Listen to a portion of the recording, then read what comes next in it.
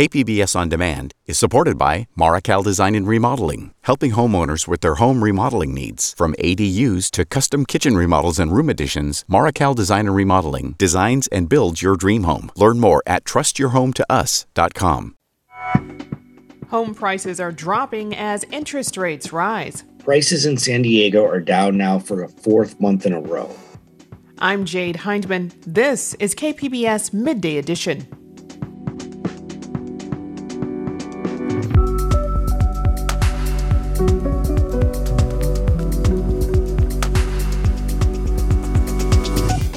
A preview of San Diego's opera, The Last Dream of Frida and Diego.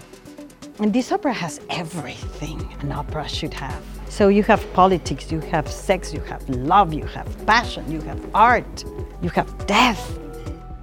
Plus, we'll take you on a tour of the art scene in your weekend preview. That's ahead on Midday Edition.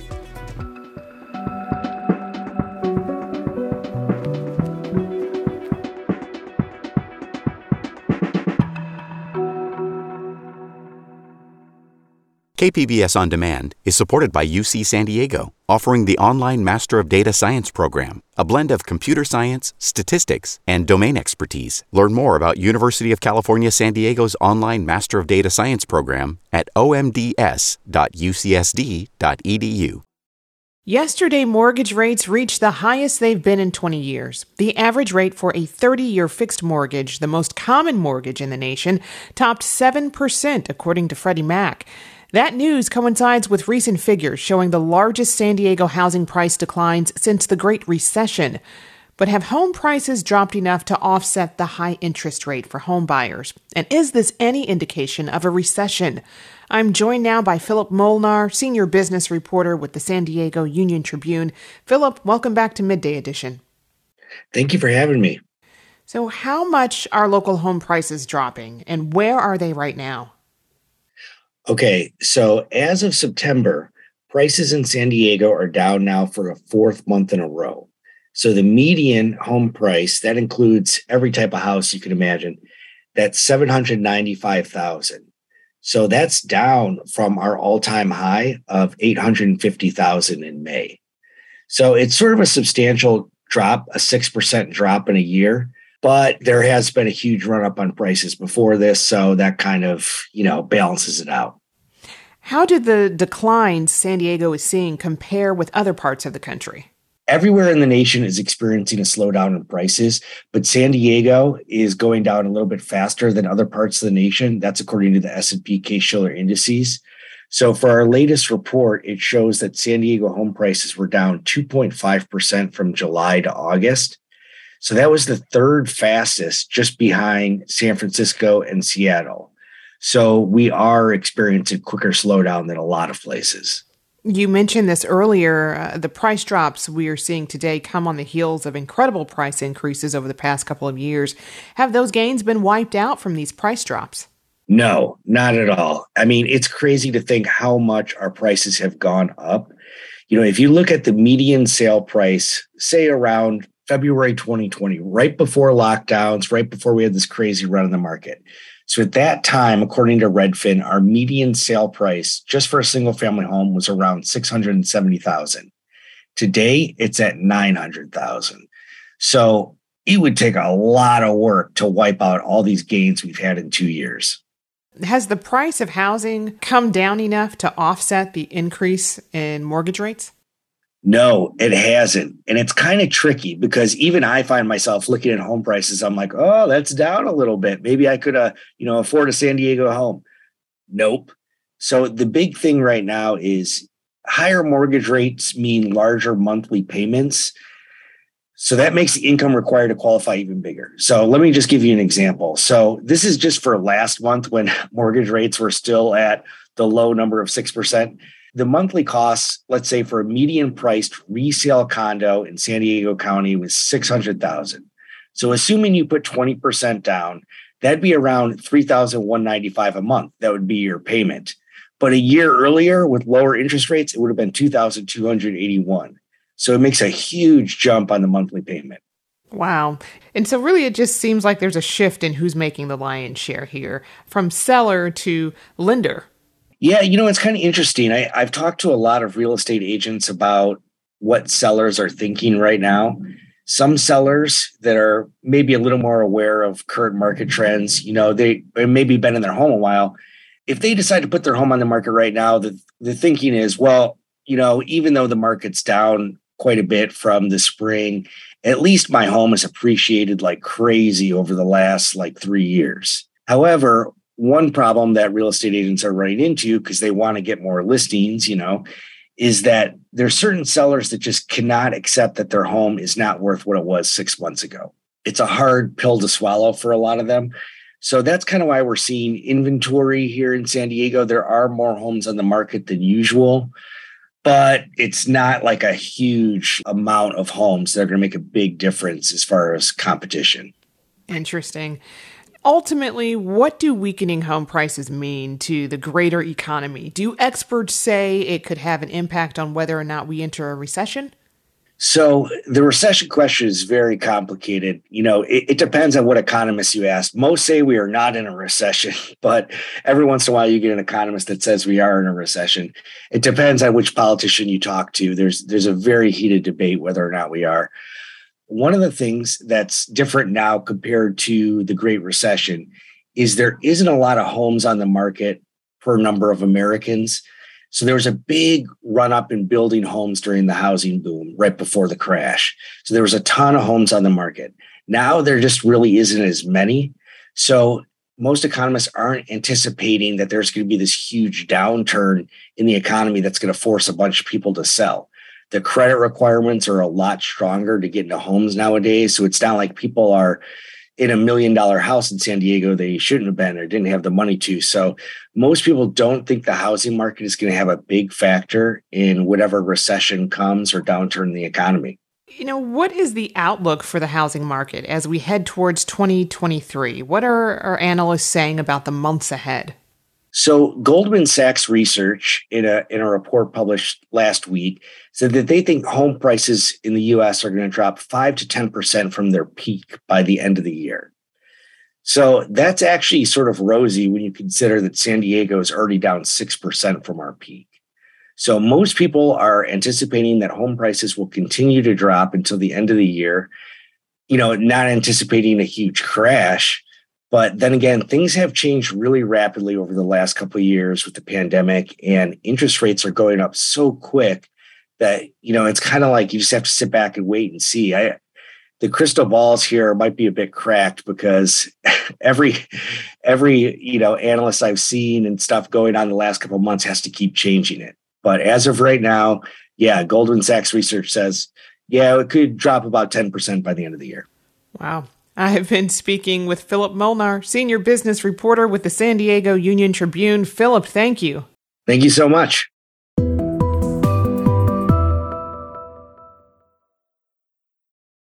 San Diego Opera holds the world premiere of The Last Dream of Frida and Diego on Saturday. The new Spanish-language opera explores the relationship between iconic Mexican artist Frida Kahlo and Diego Rivera. It also uses the celebration of Dia de los Muertos as the backdrop for a love story that crosses into the afterlife. KPBS arts reporter Beth Accomando has this preview. A picture might be worth 1,000 words. But a Frida Kahlo self-portrait speaks volumes about her life. She painted her autobiography always. Lorena Maza is directing The Last Dream of Frida and Diego. Her art was so personal. And I think the more personal, the more universal. And also because she depicted herself completely as a woman, and she was disabled, and the strength, she was never a victim. She dignified herself through her painting. Kahlo's intensely personal, often witty, and always boldly imaginative paintings reveal more about her life experience than any carefully researched biography. She just painted her reality. Mezzo-soprano Guadalupe Paz sings the role of Frida. People thought it was like surrealism, and it was not. She was like very original in that sense. And I think that appeals to us because when we see a painting of her, It's like she's talking or telling us a story about that moment in her life. Bringing Kahlo's story to life through opera fell into the hands of composer Gabriela Lina Frank and librettist Nilo Cruz. I heard a piece that Gabriela had composed, which the theme of it was the Day of the Dead. And when I heard the piece and heard the beautiful music, I said to her, that is the entry into this world. And we should not do a biopic of Diego and Frida, but maybe perhaps Frida coming back to the world on the Day of the Dead. Dia de Muertos, or Day of the Dead, gave them something to artistically build on, says Frank. The Day of the Dead is just incredible. There's an element of fantasy, there's an element of fiction that is more real than the nonfiction as a result. You have to stretch, I think, as an artist to be able to imagine a universe that doesn't really exist but seems very authentic. The dramatic trigger for the story is Rivera's last day on Earth, says Maza. He comes to the graveyard in Dia de Muertos to invoke Frida and call her back to help him cross to Mictlan, to the underworld, the Aztec underworld. In the opera, Kahlo returns from the dead without any of the pain she experienced in the real world from a horrific accident and dozens of surgeries. But she re-enters the world of the living with a warning, says Maza.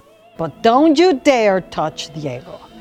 Don't you dare touch your painting brushes. You cannot do that, because if you do that, you'll feel the agony again. But pain defined Kahlo's life and her art, says Paz. The relationship that she has on stage in this opera with the paintings is so beautiful, because in the moment that she finds the easel, she revisits like the pain. Kahlo discovers she cannot paint without the pain. Her suffering and her art were impossibly intertwined, so she can't help but embrace both Rivera and her former agony, says Massa. She allows him to embrace her in order for her to remember the pain, because it's only then that she can regain her identity as a painter. It's the pain when she was alive that really was her inspiration. Kahlo died almost 7 decades ago, yet her art remains vibrantly alive in pop culture, where her depictions of femininity, sexuality, and disability all seem strikingly relevant. What is amazing is that every new generation takes her image and makes it their own again and again and again. San Diego Opera is poised to introduce its Frida Kahlo to the world this weekend in a new Spanish-language opera that sings the praises of Mexico's iconic artist. Beth Accomando, KPBS News.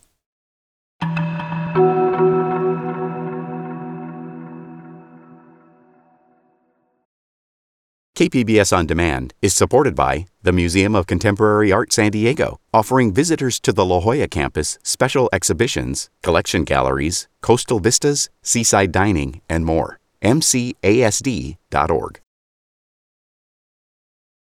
You're listening to KPBS Midday Edition. I'm Jade Hindman. For our weekend preview, we're taking a look at some Halloween and Dia de los Muertos performances and exhibits. Joining me with the details is KPBS arts producer and editor, Julia Dixon Evans. Julia, welcome. Hi, Jade. Thanks for having me. Let's start at the Old Globe, where they're holding their free Axis Day of the Dead event. What can you tell us? So Axis is the Globe's free community performance program. It's through their arts engagement wing, and one of the big events they do each year is this Day of the Dead celebration. And this year it's hosted by Alejandra and Cisa Dardashti, and they'll have theater performances, puppetry from the San Diego Guild of Puppetry, Aztec dance, music, and they'll also present a performance of their newest collab play. This is written by Gerardo Flores Tonella. This is all at the Globe's Outdoor Plaza, and it's for all ages, and it's free. It'll be held from 11 to 1:30 on Sunday. In visual art, a group of artists is hosting what they're calling an experimental art haunted house at Bread and Salt. What do you know about that? Right, so it's 16 regional artists, and they're taking over the Brick Room at Bread and Salt, and they've been building out this kind of maze or haunted house style layout. And so it's a series of immersive installations that you kind of wander through. There's sculpture, light installations, sound installations, and there's lots of spooky stuff, but also things that are just festively campy or kind of weird. Some of the artists are sound installation artist Margaret Noble. There's Wendell Kling, Max Daly, and the duo Brian and Ryan. This is 5 to 10 on Saturday night at Bread and Salt. And while you're there, be sure to check out the special Andrew Alcacid exhibition and book release that's happening in the main gallery. This is his collection of 138 watercolor paintings that he made around the time of a recent bone marrow transplant. And the works represent the mundane but specific objects that surrounded him on this ongoing medical journey, like the little cup of cube jello from the hospital meal, but rendered in this really beautiful watercolor. So you can check out both exhibitions and keep in mind that these are both just one-day only shows, and Saturday is your only chance. And here's a special silent film screening with live pipe organ music for the soundtrack. Tell us about this event. Yeah, so this is at the Spreckles Organ Pavilion, and the Organ Society does this pretty often where they'll screen a silent movie while the organist plays a live accompaniment of the score. And for the Halloween edition, they're showing the 1925 version of The Phantom of the Opera, which famously portrayed that mysterious opera ghoul with this really exaggerated, grotesque makeup.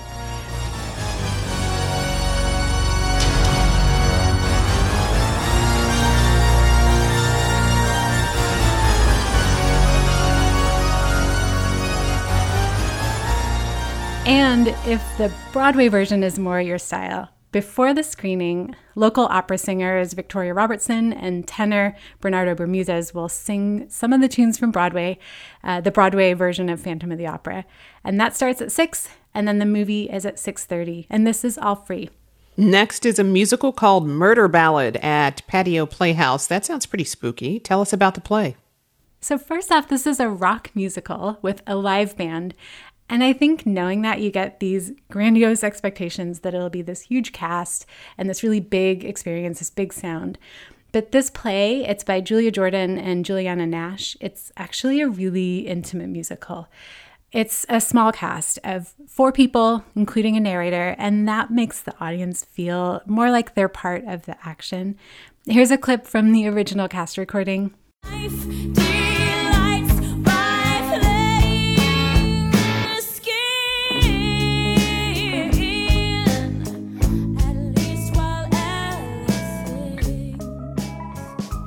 And of course, the subject matter here is definitely more moody. It's a heartbreak story about a happily married wife who turns to a former lover, this bad boy type bartender. And yes, there is a murder mystery. This is at Escondido's Patio Playhouse, and it runs through November 6th. The shows this weekend are 8 o'clock tonight and Saturday night, and then 2 p.m. on Sunday. And finally, you've rounded up a couple of Dia de los Muertos events with community altars and ofrendas. Where are some of these? So there's Old Town. This is the big traditional Dia de los Muertos event in town. It's called Fiesta de Reyes, and it runs daily from mid-October through November 2nd. This one has crafts and dance and music and then various altars. There's also one in Encinitas, and what I like about this one is that it's both in-person and live-streamed. And there's also a community altar. That's noon to 4 on Saturday at the City of Encinitas Community Center. And then in City Heights at the Jeremy Henwood Memorial Park, also on Saturday from 11 to 6, they have theater, dance, ballet folklorico, puppetry, drumming, all sorts of performances, and then multiple altars. At Chula Vista, right in downtown Chula Vista, they'll have folklorico performances, mariachi, funk music, costume contests, and a community altar from 3 to 8 on Saturday. And then if you're in Oceanside, the Hill Street Country Club's altar will be open to leave offerings from 3 to 6 on Saturday the 29th, but then it will be on view through November 5th. That's at the Hill Street Country Club. For details on these and more arts events, or to sign up for Julia's weekly KPBS Arts newsletter, go to kpbs.org/arts. You'll also find a link to our Halloween events calendar. I've been speaking with KPBS Arts producer and editor Julia Dixon Evans. Julia, thank you. Thank you, Jade. Have a good weekend. You too.